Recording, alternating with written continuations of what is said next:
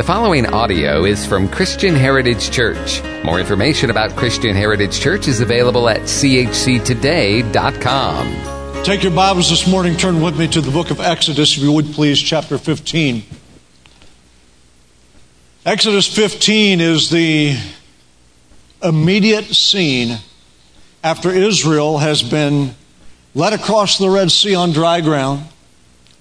And as they cross, the waters rolled down behind them, crashing upon Pharaoh, his men and his chariots, and consuming them. You'll remember in Exodus 14, God said to the Israelites, "You'll never see these Egyptians again." And He made true on that promise. So now we go to Exodus chapter 15, and we begin to read what happened when they were celebrating the victory. Verses 1 through 6. Then Moses and the children of Israel sang this song to the Lord, saying, "I will sing to the Lord, for He has triumphed gloriously. The horse and its rider He has thrown into the sea. The Lord is my strength and song. He has become my salvation. He is my God, and I will praise Him, my Father's God, and I will exalt Him. The Lord is a man of war. The Lord is His name. Pharaoh's chariots and his army He cast into the sea. His chosen captains are also drowned in the Red Sea. The depths have covered them. They sank to the bottom like a stone. Your right hand, O Lord, has become glorious in power. Your right hand, O Lord, has dashed the enemy to pieces." Father, in Jesus' name, will you take this moment, speak to the heart of your people, and remind each and every one of us that your promises are yet true. Remind us, Lord, that we go from victory to victory. But that also means we go from battle to battle. And let us never forget, just because we won one battle, that the struggle is over. The fight continues until the Lamb brings us home. Drive these truths into the heart of your people today, I pray, in Jesus' name. Amen. When you read this story and then you jump to chapter 16 in the book of Exodus, you soon begin to realize the Israelites, even though they had seen the deliverance of God, even though they experienced mighty miracles, were living under somewhat of an illusion. An illusion is a false idea or a belief, a thing that is or is likely to be wrongly perceived or interpreted by the senses. And therein lies the problem. When we look at life simply from the senses, what we see, hear, touch, taste, and smell, we often have a misinterpretation of what's really going on. And that becomes an illusion in our life, and then that illusion becomes a disillusion because what we thought was going to happen doesn't happen. We're going to see that here in the book of Exodus this morning. A disillusion is something that is disappointed. We are disappointed that something is not as good or valuable or true as it had seemed. Now look at the story with me. They just came out of Egypt. Pharaoh had a moment of remorse that he let them go, so he began pursuing them. The Red Sea in front of them, the Egyptians behind them, and God came to the rescue. Aren't you glad we serve a God who still rescues? We serve a God who still saves, a God who still intervenes in the life of His people. They crossed the Red Sea, and then they begin to sing the song of victory that's recorded pretty much in the entirety of the 15th chapter of Exodus. They were rejoicing because God had done something great for them. It was wonderful. I can almost see it as you read this scripture. Our problems are over. We're slaves no more. The enemy is defeated and dead. It's all green grass and smooth slopes from here on out. The illusion. The illusion. The illusion. They thought if we can just get out of Egypt, if we can just get out of slavery, if we can just be a people of freedom one more time, everything will be okay. Can I tell you, changing your geography will not change what's going on in your life. Changing your mate will not change what's going on in your life. Changing a job will not change what's going on in your life. You need to hear me today. Don't fall into a place of disillusionment because you have an illusion. Just because someone comes to Christ, gets into the church, begins serving Him, doesn't mean life's going to be hunky-dory and easy from there on out. You need to understand, Jesus said in this world, you will have tribulation. But be of good cheer. Why? Because I have overcome the world. Oh, come on, church. Understand, don't fall into that disillusionment that surrounded the Israelites at this moment in time. Life was grand. God was powerful. The Egyptians were dead. They had no more worries. Well, except one thing. They're in the middle of nowhere. Except one thing. They couldn't stay where they were at. Except one thing. They had to move forward. Kind of reminds me of the bricklayer who was injured on the job. And when he submitted the insurance claim, he listed the reason for the accident, trying to do it by myself. They wrote back wanting further explanation because of the nature of his injuries.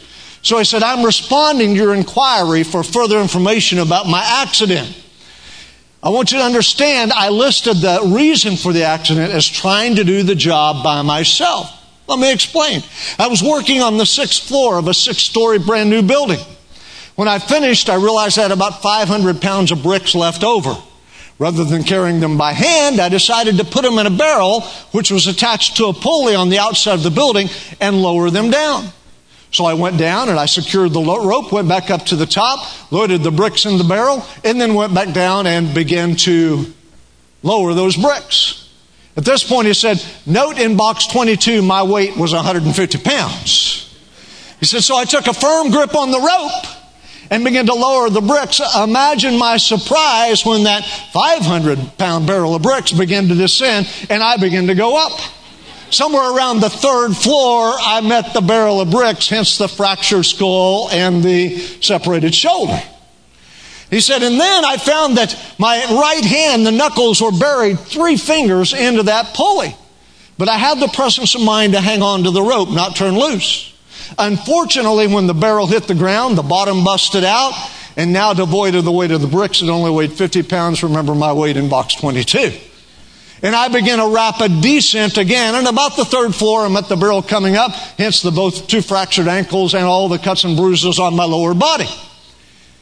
He said, fortunately, colliding with that barrel slowed me enough so I only fractured 3 vertebrae when I fell on the pile of bricks. But somehow in that pain, I lost my presence of mind and I turned loose of the rope. And then the barrel fell one more time, and resulting in the 2 broken legs. All because I tried to do the job by myself. The point of this story is this: you can never make it on your own.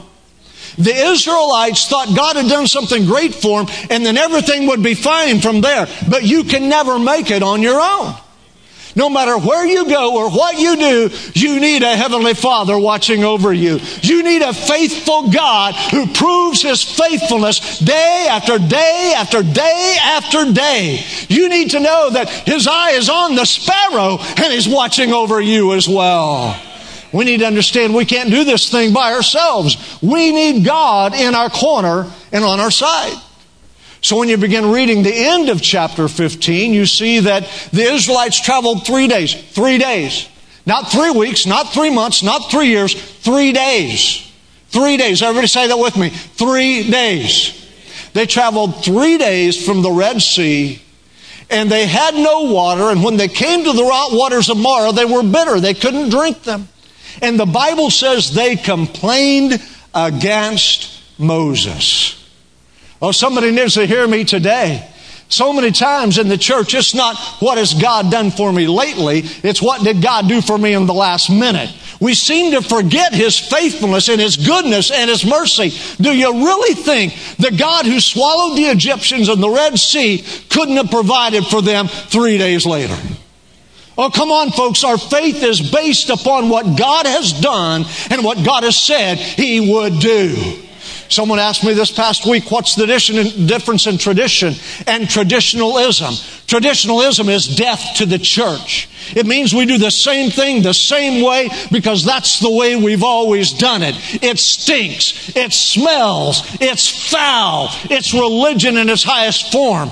But I've come to tell you, there is great tradition in believing I serve a living God. I serve a risen Savior. My life is planted on His Word that never changes. He still saves and heals and delivers and sets men free. I've come to tell you, it may be 3 days, but He hasn't forgotten you. He hasn't left you. He is still right there because He's faithful. Because He's faithful. They began to gripe, grumble, and complain. Complaining against Moses, they were disillusioned with their circumstance. And then you turn to Exodus chapter 16 and read verse 3. It says, "And the children of Israel said to them, Oh, that we would have died in the land of Egypt, where we had plenty of food. We sat by the pots of meat. We ate bread to the full. But Moses, you brought us out here 3 days. 3 days after God delivered them. 3 days. But Moses, you brought us out here to let us die in this wilderness." I like the way the Message says that verse. It says, "Why didn't God let us die in the comfort of Egypt?" Are you kidding me? Do you not remember Egypt? You were slaves. You were harshly abused. You were mistreated. There was a taskmaster with a whip forcing you to do what you didn't want to do. You were not living your destiny. You were living under the dominion of an evil taskmaster. What do you mean, let us die in the comfort of Egypt? There was no comfort in Egypt. You see, this is the problem. We see our circumstance today, and then we begin to long for the good old days. The good old days. That's what they were saying. Take us back to the good old days. Take us back to Egypt. At least we had plenty to eat. We aren't going to starve to death. 3 days. Do y'all hear what I'm saying? It's not as though God hadn't been faithful. They had forgotten God's faithfulness. It's not as though God hadn't revealed His power. They had forgotten God's power. And we look at the Israelites and we kind of look down our nose at them. I can't believe they did that. What are you talking about? We do it all the time. We're just as bad, just as guilty. Oh, we long for the good old days. Who in this room grew up in the South prior to air conditioning? Raise your hand. Oh, there's a lot of you. A lot of you. You need to understand the good old days really weren't that good. Come on, I'm telling you. It was hot, it was sweaty, it was miserable. The good old days really weren't that good. I grew up in the middle of nowhere in western Oklahoma in the good old days. We didn't have indoor plumbing until I was 10 years old. Didn't have a phone until I was a freshman in high school. The electricity was off more than it was on. The good old days, no thank you. I don't want to go back there. You will never hear me saying, take me back to Egypt. At least the flesh pots were full and we had plenty of bread to eat. How ridiculous when we begin to pine for what God has not provided. God provided for the Israelites hope and a future, and He's done the same thing for you. So when things get a little tough, suck it up, quit griping, grumbling, and complaining, and move on in the plan of God. Move on and let Him do something mighty in your life.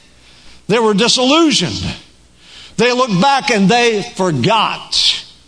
And they begin to murmur and grumble and groan and complain. You see, illusions become extremely powerful when something is lacking in our lives. They didn't have any food. Something was lacking in their lives. You need to ask yourself, when you're in that place of discontent, disillusionment, there must be something lacking in me, because the Bible tells me when I focus on God, I find my contentment in Him. He is my source and my supply. There is no lack and there is no want in me. Now that doesn't mean everything goes well all the time, but it means I know there is a faithful God watching over me, leading me, guiding me, directing me, who will never leave me and never forsake me. He takes my hand and walks me through every dark place of light. And when I can't see, He still can. When I don't know where to go, He still does. When I don't have a word, He's got a word. When I don't know which direction to turn, He speaks and tells me. Oh, would somebody get a hold of what I'm telling you today? It's time to recognize when we're in a place of disillusionment, it's because something's lacking in our lives. Something's lacking. I love the way Paul wrote it in retrospect about this period of Israel's history. He said this in 1 Corinthians 10, 1 through 5. I don't want you to be unaware that all of our fathers were under the cloud. They all passed through the sea.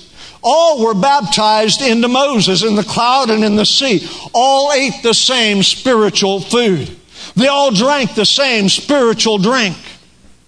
For they drank of that spiritual rock that followed them, and that rock was Christ. What's he saying? He's saying no matter where they were at, God was with them. No matter what they needed, He already provided. Oh, we need to understand it's time to stop looking back and look forward and recognize any lack in my life, He will meet and He will supply. The troubling part is in verse 5 where he said, but with most of them God was not well pleased, for their bodies were scattered in the wilderness. In our text this morning, they got hungry and they wanted to go back. They got hungry and they forgot the promises of God. Can I tell you, God has so much more planned for those folks than what they received. And as a result, their bodies were laying in the wilderness. Oh, come on, don't be a casualty in the world of Christianity. Don't be one who gives up and gives in just before the victory comes. You need to know and understand one thing about me, and that's I'm never going to quit and I'm never going to give up, because I know my God is faithful and He will carry us through. He will carry us through. Illusions then become painful. When they began experiencing the hunger pains, it turned into a faith pain, a soul pain. And they forgot what was behind them. Take us back to Egypt. Let's go back to the good old days. Are you kidding me? The Egyptians killed your babies. What's the matter with you? Are you kidding me? You were a slave. What's the matter with you? Why are you thinking that way and looking back? There's nothing back there that's a benefit to you. Now let's apply it to the church. This thing of Christianity is just too hard. I don't think I can do it anymore. Standards are too high. I can't do it. I can't do what the Bible asks me to do and tells me to do. It's impossible. I'm just going to give it up. I tried this church thing and I met some mean folks. Anybody ever meet any mean folks in church? I've met a few of them. Yeah, there's some rattlesnakes that come to church. You know that, right? Absolutely. Don't be surprised and don't be shocked. I don't go to church because there's hypocrites. Duh. Come on. Quit using those flimsy, silly excuses and move on with God. We use everything we can to excuse our disobedience to the Word, and then we say we can't do it. Yes, you can. Paul said, I can do all things through Christ who strengthens me. We need to understand when we identify with Him, when we identify with His presence, when we identify with His sonship, when we identify with His sacrifice, then we also know the power of His resurrection. We can do it through Him. They said, we can't do this anymore. It's too hard. It's too difficult. Let's go back to Egypt. It becomes painful in our hearts and painful in our lives. And when we live in a place of illusion that brings disillusionment, we begin to repeat the same old patterns that frequented us in the past. The same old things come on us and overcome us. I don't have time to go into it, but you can read it in John chapter 21, verses, actually the entire chapter. Jesus was appearing for the second time to the disciples after His resurrection. And after He appeared to them, Peter said this in verse 3, I'm going fishing. Now you need to understand something. What Peter expected in the ministry of Jesus Christ and when he followed Him before He was crucified is not what happened. Disillusion. And when Jesus rose again from the dead, Peter was right there at the tomb to verify it's empty. But still, after the second appearance of the resurrected Christ, he was disillusioned. I'm going fishing. I'm going to go back and do what I know to do. That's what that statement means. I'm going to go do what I know to do because what I thought was going to happen, what I thought He was going to do, is not occurring. So when you read that passage of Scripture, you realize that Peter was saying, I heard Him, I saw Him, I recognize Him, but there's a voice in my ear, and I still remember that rooster crowing 3 times. There's a voice in my ear, and I remember that little servant girl saying, you are one of them. There's a voice in my ear that is trumping the voice of Christ, and all I can hear is that I failed and He's done nothing to assure me I can move forward. Let's go fishing. Read that scripture and it says that they fished all night and they caught nothing. And then at daylight, Jesus was on the shore and He said, have you caught anything? And they said, no. He said, well, throw your net on the right side of the boat. Listen, I know He's talking about direction, but I think there's spiritual implication to that statement. If you're not receiving what you want from God, you need to put your net where Jesus says put it. Put it on the right side, not the left side. Where is He seated? He's seated at the right hand of God. Oh, come on, church. Quit doing your own thing. Get in tune with Him, and He will minister in you and through you. Put it on the right side.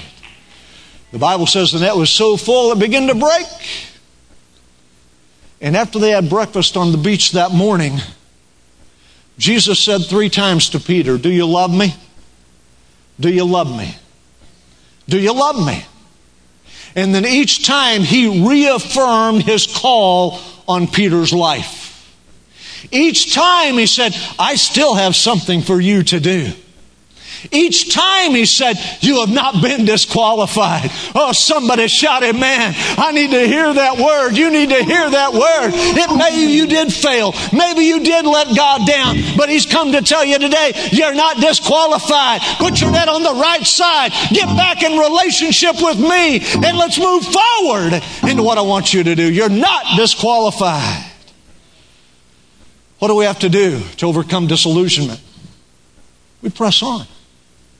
We move forward.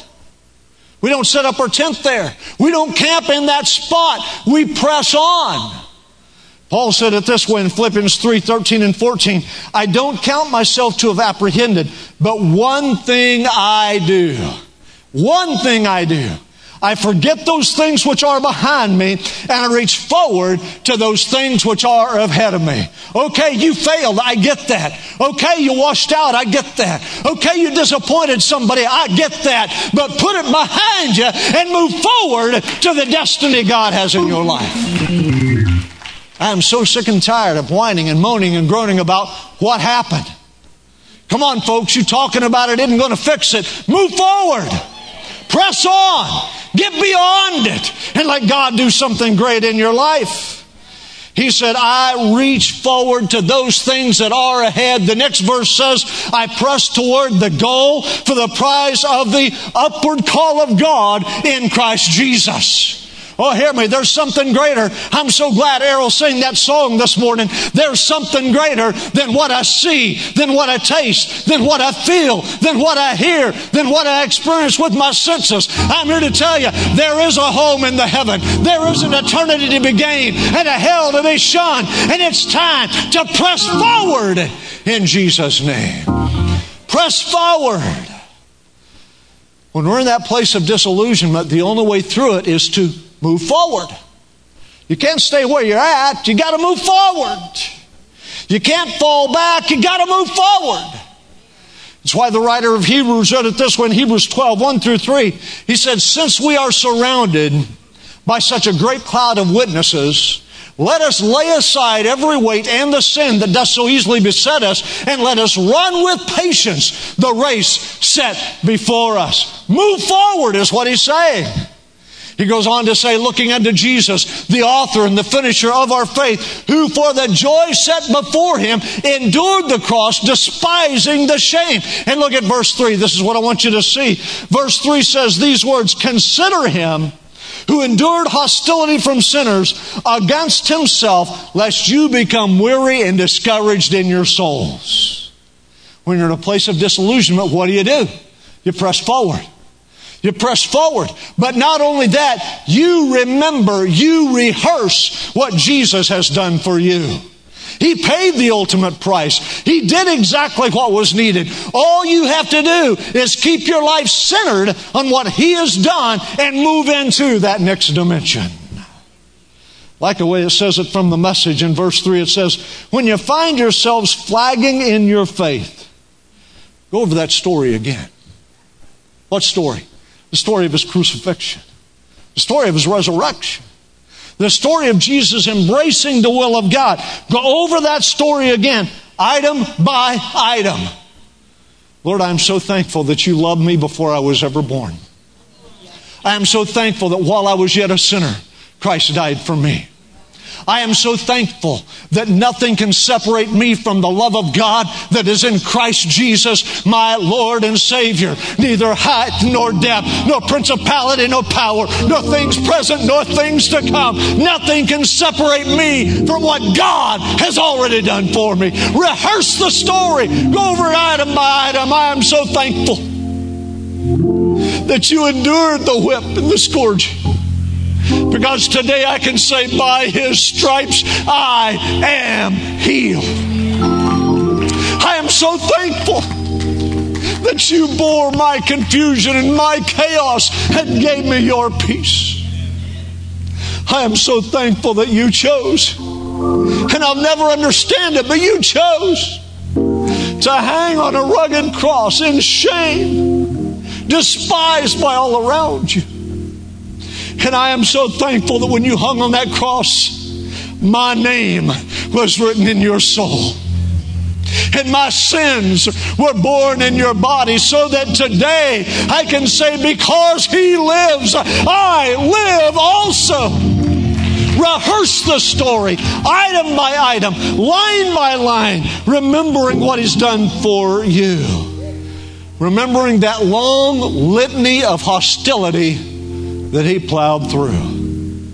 Now, come on, you're looking for a perfect life, you're not going to find it on this earth. You're looking for trouble-free, pain-free existence, you're not going to find it on this earth.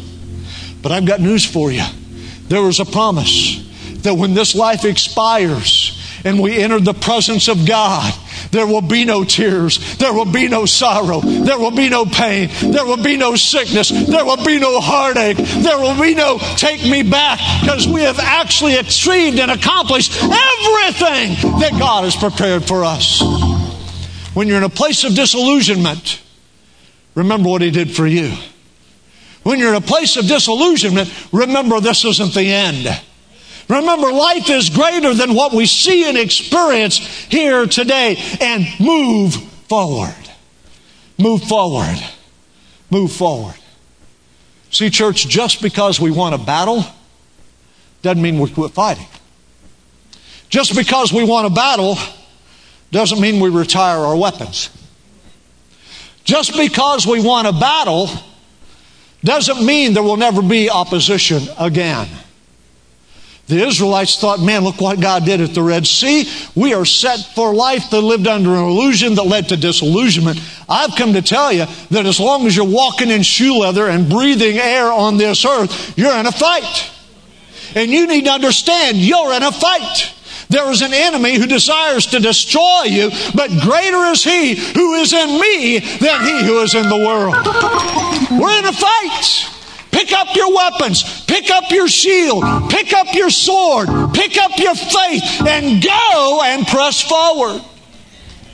1 Kings chapter 18, get ready behind me. 1 Kings chapter 18, you'll find the story of Elijah the prophet. He was a thorn in King Ahab's side. Hadn't rained because of the wickedness of Ahab and his queen Jezebel. God was trying to bring Israel back to Him. And Elijah said, I want to meet with the king. And you can read it in 1 Kings chapter 18. You'll find it in verse 17. When Ahab saw him, he said, there you are, the one who's troubling Israel. Oh, come on, folks. You've got to get things in perspective.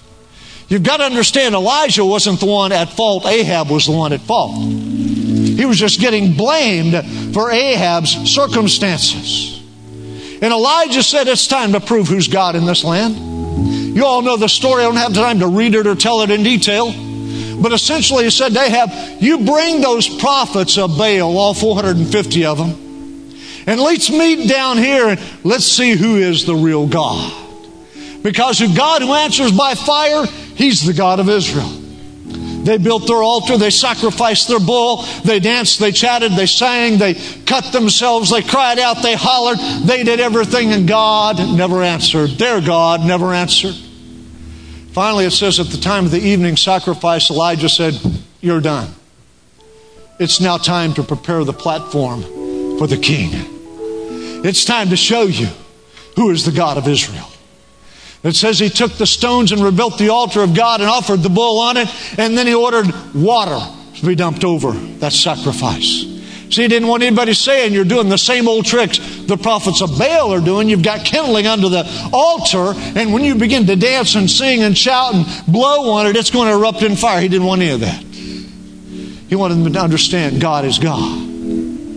And after they had done all that, then he said, God, hear me and answer me. And the Bible says that God answered by fire and consumed the sacrifice. And then Elijah said to who? To the people of Israel. Read the story. They were there. He said to the people of Israel, don't let the prophets of Baal escape.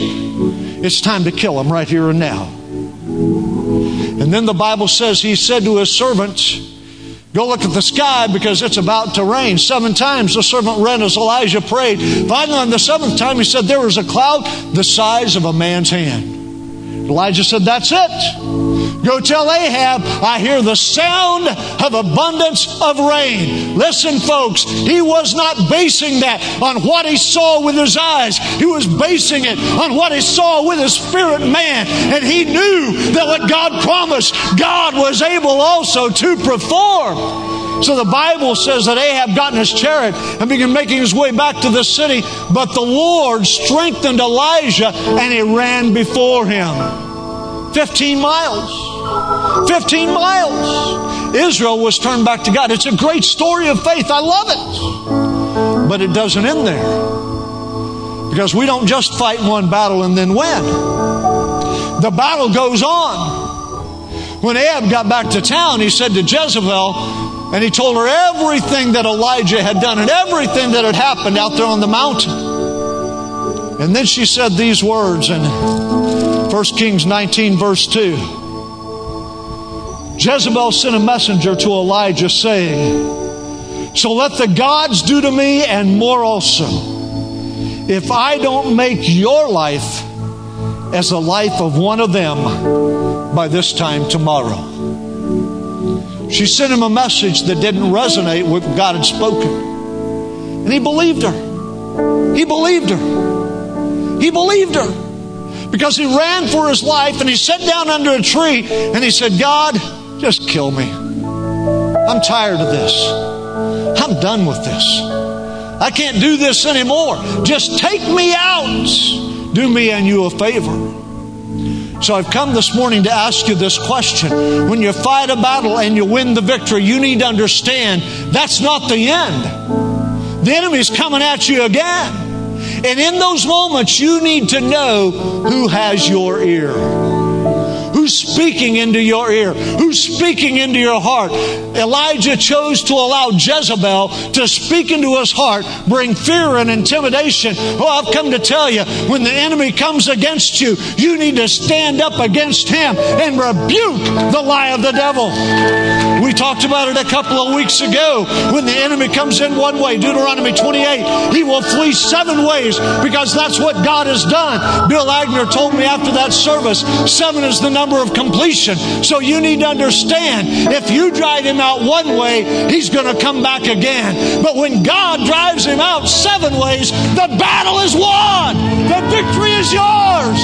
He has done what he promised to do. Stand to your feet across this place this morning. Would you please begin to sing it one time? Just as I am, begin to sing it out.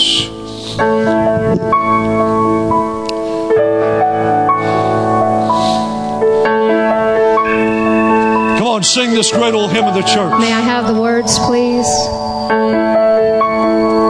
Thank you. I'm a little Catholic girl. I didn't learn this when I was younger. Just as I am,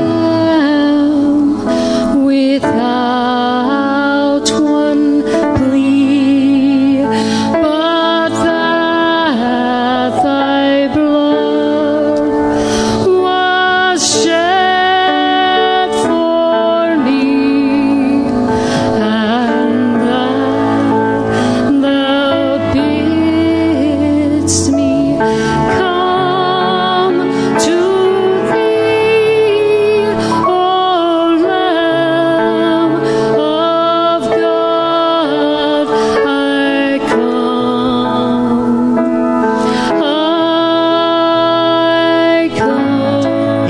bowed and eyes are closed across this room this morning. You're here today and you've never accepted Jesus Christ as your Lord and Savior. You've never had that promise of help today and a heavenly home tomorrow. You're mired, you're bound in your sins, your habits, your addictions. God has brought you into this room this morning so that you can know Jesus loves you and He's given the price already for you to be free. You're here in this room this morning. I'm talking to you. You say, Pastor, I want Jesus to come into my heart and come into my life. Would you raise your hand right now? That's me. I need Jesus in my heart. I need Jesus in my life. I need Him to forgive me of my sins. Raise your hand right now. Right where you stand, I need Jesus. As I wait a moment, right where you stand, raise it and hold it there. Yes, someone else. Raise it and hold it there as I wait a moment. Someone else. Hallelujah. Yes, I see your hand back in the back. Someone else. That's me. I need Jesus. So wait just a moment. I need Jesus. Put your hand up, hold it there till I see it. So wait just another moment. Anyone else? I need Jesus. All right, you're in this place this morning. You say, Pastor, you're reading my mail today. I've been disillusioned. I've been disillusioned.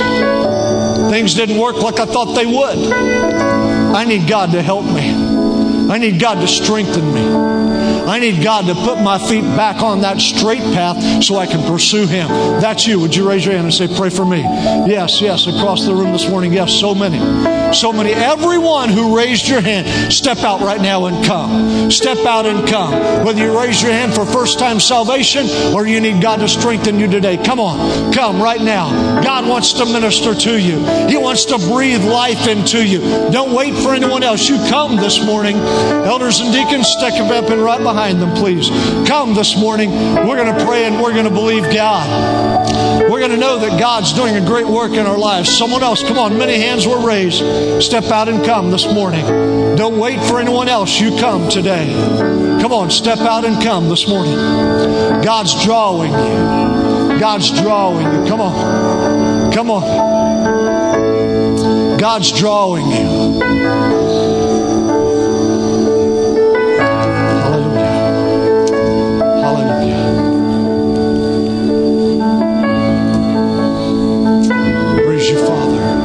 Sandra, pray with that lady and lead her to the Lord.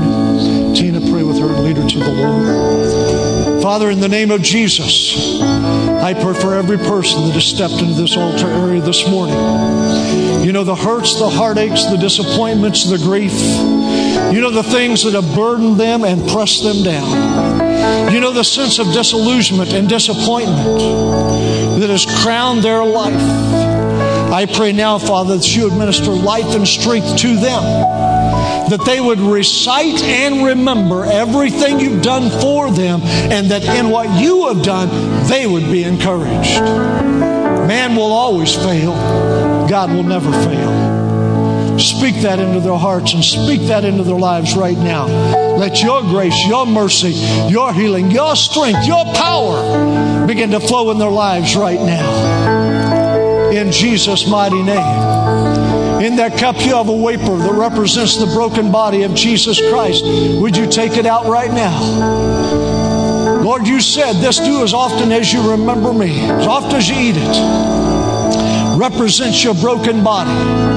I pray now for broken spirits and broken hearts and broken lives to be healed through the sacrifice of Jesus Christ. Minister life to them in the name of Jesus. Would you take that wafer with me, please? And that cup represents the blood that Jesus shed at Calvary. It's through the blood, folks. It's through the blood that we have redemption. It's through the blood we have forgiveness. It's through the blood that we have life everlasting. So would you take that cup with me? Let the blood wash and cleanse. Let the blood purify and remove that memory that's hurt you so badly right now with the blood. Father, we come just as we are. We're broken. We're hurting. We need you. We come just as we are and ask that you would restore us, renew us, heal us, help us in Jesus' name. One more time, sing it out, just as I am. If you need prayer, come this morning as we begin to sing. Thank you for listening to audio from Christian Heritage Church, located in Tallahassee, Florida. Feel free to give copies of this message to others, but do not charge for those copies or alter the content in any way without permission. For more information about Christian Heritage Church, please visit us online at chctoday.com.